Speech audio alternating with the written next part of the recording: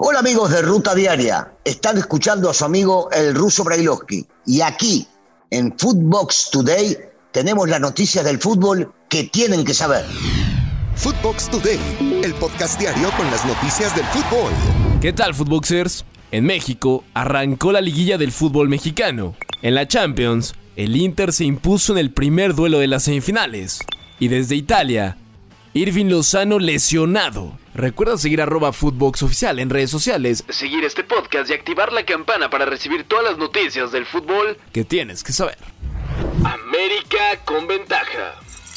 En el arranque de la liguilla, Atlético San Luis recibió en casa a América, donde las Águilas se impusieron 3-1 para así tomar ventaja en la llave y buscar clasificar a las semifinales en el Estadio Azteca. Los goles de los azulcrema fueron de Jonathan Cabecita Rodríguez, Diego Valdés y Leonardo Suárez. Por parte del equipo potosino, descontó Leo Bonatini.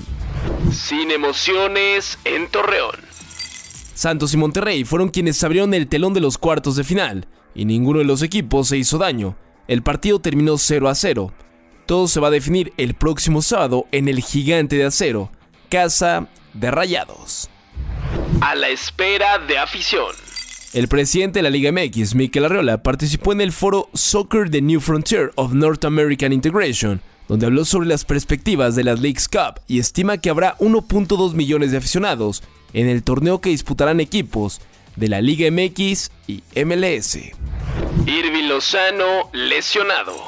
Tras la lesión sufrida por Chucky Lozano el pasado fin de semana, de acuerdo con los napolitanos, el extremo sufrió un esguince de segundo grado, del cual no dieron un tiempo estimado de recuperación, ya que eso dependerá de cómo evolucione.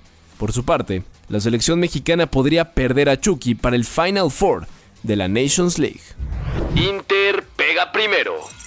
3 minutos bastaron para que el Inter de Milán abriera el camino hacia su sexta final de la UEFA Champions League. Los nerazzurri se impusieron 2-0 ante el Milan en el derbi de la Madonnina en la UEFA Champions League. Edin Dzeko marcó el primer gol al minuto 8 y Mkhitaryan hizo el segundo tanto al minuto 11.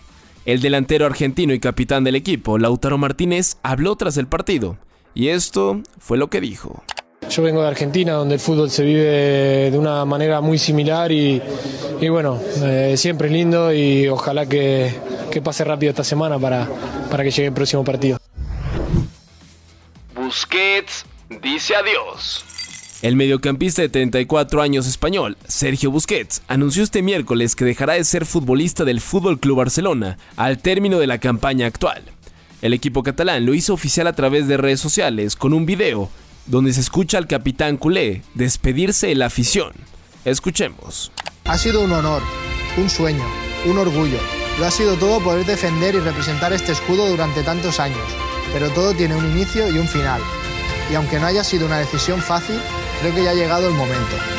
El volante de recuperación se va del equipo azulgrana después de 17 temporadas, en las cuales conquistó 31 títulos, de los cuales fueron 8 ligas, 7 Copas del Rey, 7 Supercopas de España, 3 UEFA Champions League, 3 Mundiales de Clubes y 3 Supercopas de Europa. Indirecta de Pep a Messi. Pep Guardiola, técnico del Manchester City, habló para ESPN y mandó un mensaje a la directiva del FC Barcelona y a Lionel Messi, argumentando que debe regresar el argentino para recibir una despedida digna, ya que el cuadro catalán no hubiera conseguido mucha parte de su éxito si no hubiera sido por el argentino. Escuchemos las palabras de Guardiola. Espero que pueda un día, yo soy socio del Barcelona, tengo mis 2 sitios, mis 2 o 3 sitios para estar, solo pueda que un día le podamos despedir como se merece. Esto fue Footbox Today.